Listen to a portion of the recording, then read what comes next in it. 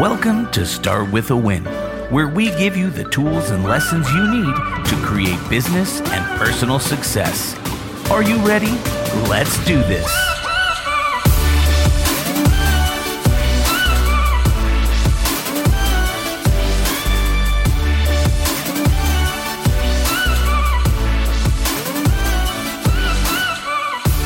It's Adam Contos here. Start With a Win. We are at Area 15 Ventures, second home of Start With a Win. That's right. With Brand Viva Studios. Producer Mark, how you doing, buddy? Hey, I'm doing so good. Awesome. Hey, you and I have talked a lot about franchising in the past because franchising is just a huge part of U.S. society. I mean, it's a great big part of the GDP as well. I think it's like upwards of 5 or 6% impact on the GDP in the United States with, millions of employees involved in franchises.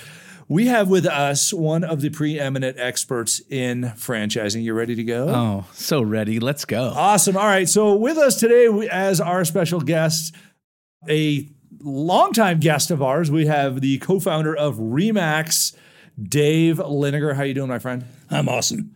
Awesome. All right. So I want to talk about franchising. We've talked about leadership. We've talked about personal development, things like that in the past. But I want to talk about the mechanics of franchising. You are in the International Franchise Association Hall of Fame, both you and your amazing wife, also the other co-founder of RE/MAX, Gail Liniger. You're the chairman of the board at RE/MAX Holdings, and Gail is the vice chair.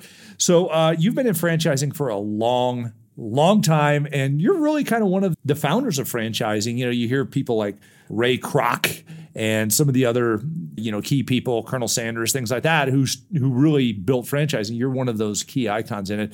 Dave, when did you get into franchising? Tell us the story of how you got into franchising, because this is really interesting for a lot of our listeners, because so many are with RE/MAX. So tell us about that. It's a sort of an accident. We started RE/MAX in January of 73, and eventually Gail and I opened 8 offices. About 1975, a young man from Kansas City called, and somebody had written an article about one of my friends was going to imitate the RE/MAX system in Kansas City. Well, he wasn't a friend. He'd come in to interview for a job, and then he just tried to steal the idea. And then in his newspaper, it was, well, my buddy Dave is teaching me how to do all this. And no, I had no conversation. And he said, would you, and I told him that, and he said, his name was Dennis Curtin, by the way, my first franchisee. And Dennis said, would you consider selling me a franchise then? And I said, well, yeah, I would. And he and a couple of buddies flew out, and they bought the first franchise. It was for North Kansas City in 75. Sold 2 in 76, one in Washington, D.C., one in Calgary. And in the end of Christmas of 76, my 8 managers came to us for our managers' luncheon, and they said, look, you're starting to sell franchises. Why don't you let us buy our offices? And I said, well, I put a lot of money in those offices. And they said, oh, we'll pay for more than the franchise fee. And we just need time. Wow. And we'll give you payments.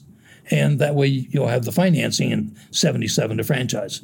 Wow. And so we sold them the 8 franchises. That gave us our capital. And in 77, we sold 100 regions and franchises. Wow. Okay, so I guess my next question is, what is a franchise? But before I ask that, just so our listeners know, there are more than 750,000 franchises in the United States.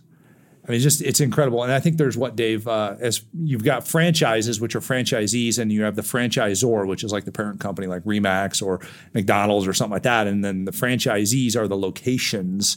And I think there's 4,000 franchisors or something like that? In the United States. In the United States. Okay. And also, one of the stats that I found interesting was 10.5% of all businesses with paid employees in 295 industries are franchises in the United States. I mean, 10.5% of all businesses in the U.S. are franchises. I mean, that's truly amazing. So tell me, in your words, what is a franchise?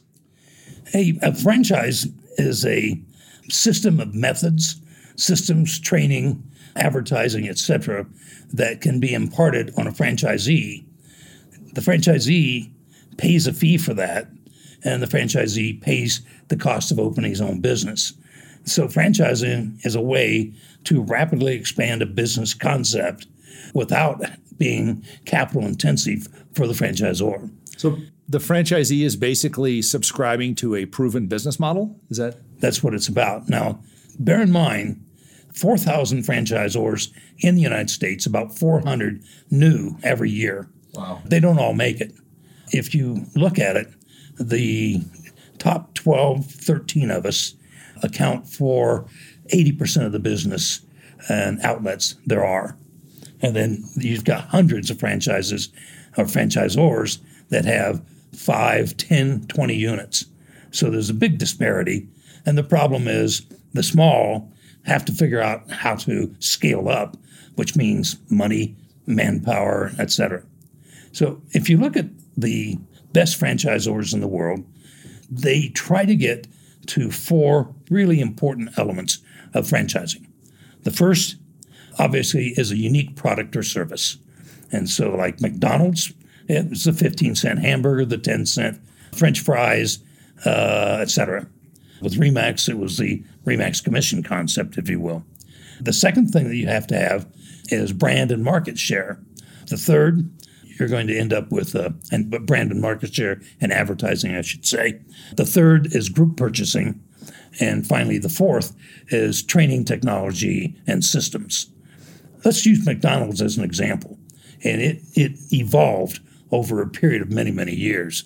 I think Ray Kroc was 57 when he got the concept from the McDonald brothers. And his original concept was you walk up to the window, you get your order, and it's fast, and then you go to your car and eat in your car or drive away. And so his concept was he didn't want a telephone because that meant it was a hangout spot for teenagers. He wanted people gone. He didn't want newspaper machines. He didn't want bus benches or picnic tables because then people would clog up the area. And so that started the evolution of the revolution. And then, interestingly enough, they got bigger.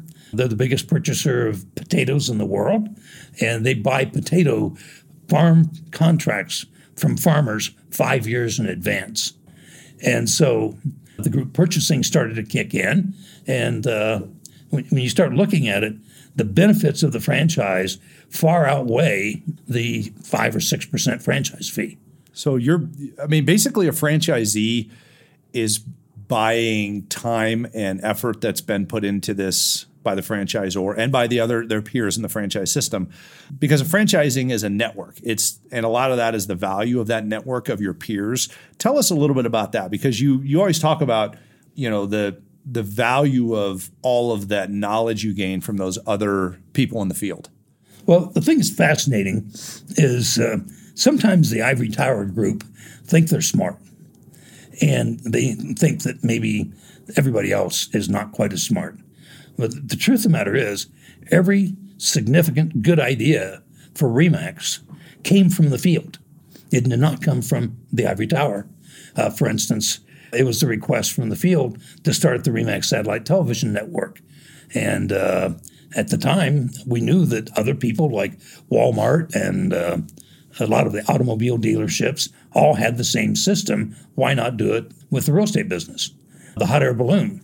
We foo-fooed the idea, but it became pretty obvious that the agents loved the idea, and that changed our entire logo. If you look at McDonald's, their schedule was open at 11 o'clock, no breakfast. And then one of their franchisees had road construction in front of their place, and it was all screwed up. And so, the staff got there at 8 o'clock in the morning, and all of a sudden on their coffee break, these guys were coming from the construction crews and stating, "We're hungry. We need something to eat." And they said, "We can't open until 11. And then all of a sudden the guy thought, well, better to beg for forgiveness and then ask for permission. And so he came up with the Egg McMuffin. Wow. And then they started the breakfast service. When Ray Kroc found out about it, he was not angry. He was just amazed at the volume of business they were doing, and it opened up for 3 meals a day. Same thing, filet of fish. that was a franchisee in Philadelphia. And at the time, the Catholics were, you couldn't eat meat on Friday. And so he was desperately trying, how can I keep the Catholics here? And so he came up with filet of fish. And then it was adopted by everybody. Another one came up with the Big Mac because he was competing with some of the bigger restaurants that had the big, I can't remember what the name of it was. Anyway, but he wanted a bigger hamburger. And so they came up with these things. So the field is brilliant. They're on the firing line every day. They're the ones that are testing out ideas. And so even if you look at our training programs for the most part came from our top producers. Okay, that's fascinating, Dave. And I know you've been in franchising for decades. Obviously RE/MAX, Motto Mortgage, which is 5 years old now. It's one of the fastest growing emerging franchisors. It's a mortgage franchise across the U.S., over 200 units now, I think 300 sold, something like that. You've gotten into other franchise concepts, and you're kind of looking at the future of franchising as well. So talk to us about how technology is driving some franchising, and particularly, I mean, you are now, and for full disclosure, I'm part of this whole process. We've got a concept called Daddy's Chicken Shack, which is a chicken sandwich concept that's in infantile stages, but there's a location open in California. But it's not a sandwich store with some technology. It's more like a technology store with chicken sandwiches. Can you tell us about how technology and the evolution of franchising is changing how people do simple things? Yeah. Well, the founders, two really great people, middle-aged, 38, 43, something like that, very good at what they do. She had a celebrity catering business, so she's a celebrity chef. But on a whim, everybody loved her chicken sliders and in the catering business. So she called her dad and said, hey, come out here to California and we're going to start a chicken sandwich concept. And I want you to help run it. So they had an off-the-track 700 square feet, no indoor seating, no outdoor seating, no parking because there's a fire department right next to them. And so the people have to walk up and get their stuff. COVID hit. Her catering business caved overnight and everything was canceled. And that little sandwich shop did $1.3 million that first year. Wow.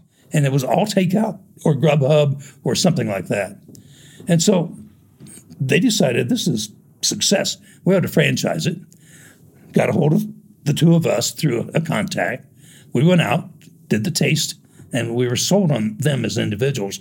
But it was fascinating about how the individual, Chris, said that technology would change quick food outlets.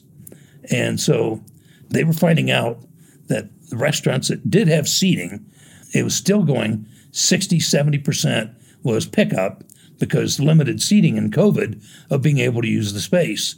So they designed a prototype that's about 2,000 square feet. Ideally, drive-up windows, but if not, a curbside pickup. Very limited seating, maybe 42 on the inside, a little bit on the patio. And they created their own technology.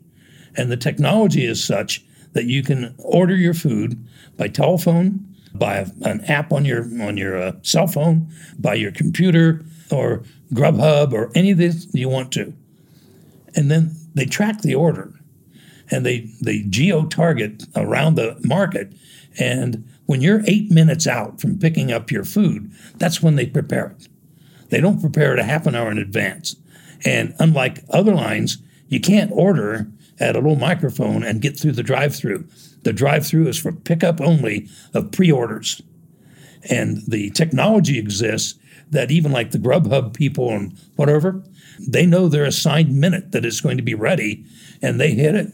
They've already paid with a credit card, and all they do is ID, pick up the food, and drive off. And so there's no 10-minute line waiting for them to give you your Big Mac.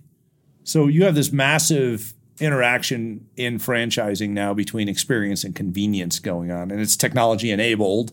And in my understanding and what I've seen in the technology there is that when you come back the next time, they already know who you are and what you're ordering.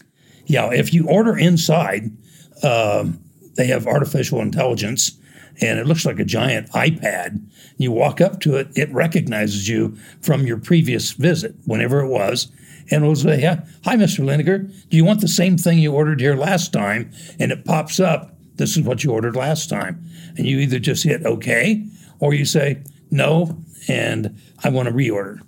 And what it all boils down to is, and this is the same for really all types of franchise concepts, that, and you were mentioning this to me earlier, it comes down to how involved but efficient and experiential can you come up with for the consumer, so that it's like you're not just eating a delicious piece of food, which, by the way, their chicken sandwiches are the best I've ever had, but you have this feeling that you just accomplished something because it was so simple to order that. I mean, it's not like, there's a problem here.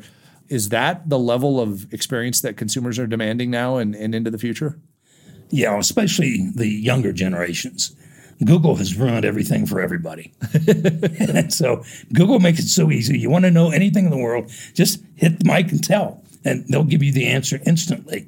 And so we've got an entire generation of people that have never had to go to an encyclopedia or do a paper by looking things up. They just have to Google it, and it's simple.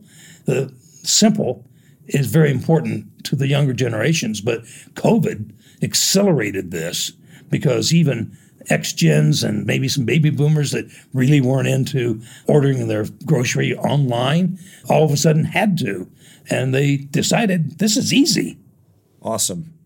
I mean, it's so cool. I encourage everybody to check this out. Daddy'sFranchising.com is where they can find out more about Daddy's Chicken Shack.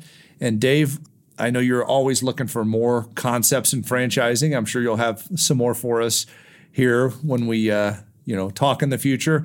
Thank you for being on Start With a Win, and thanks for sharing your franchising knowledge. You're welcome. Nice to be here.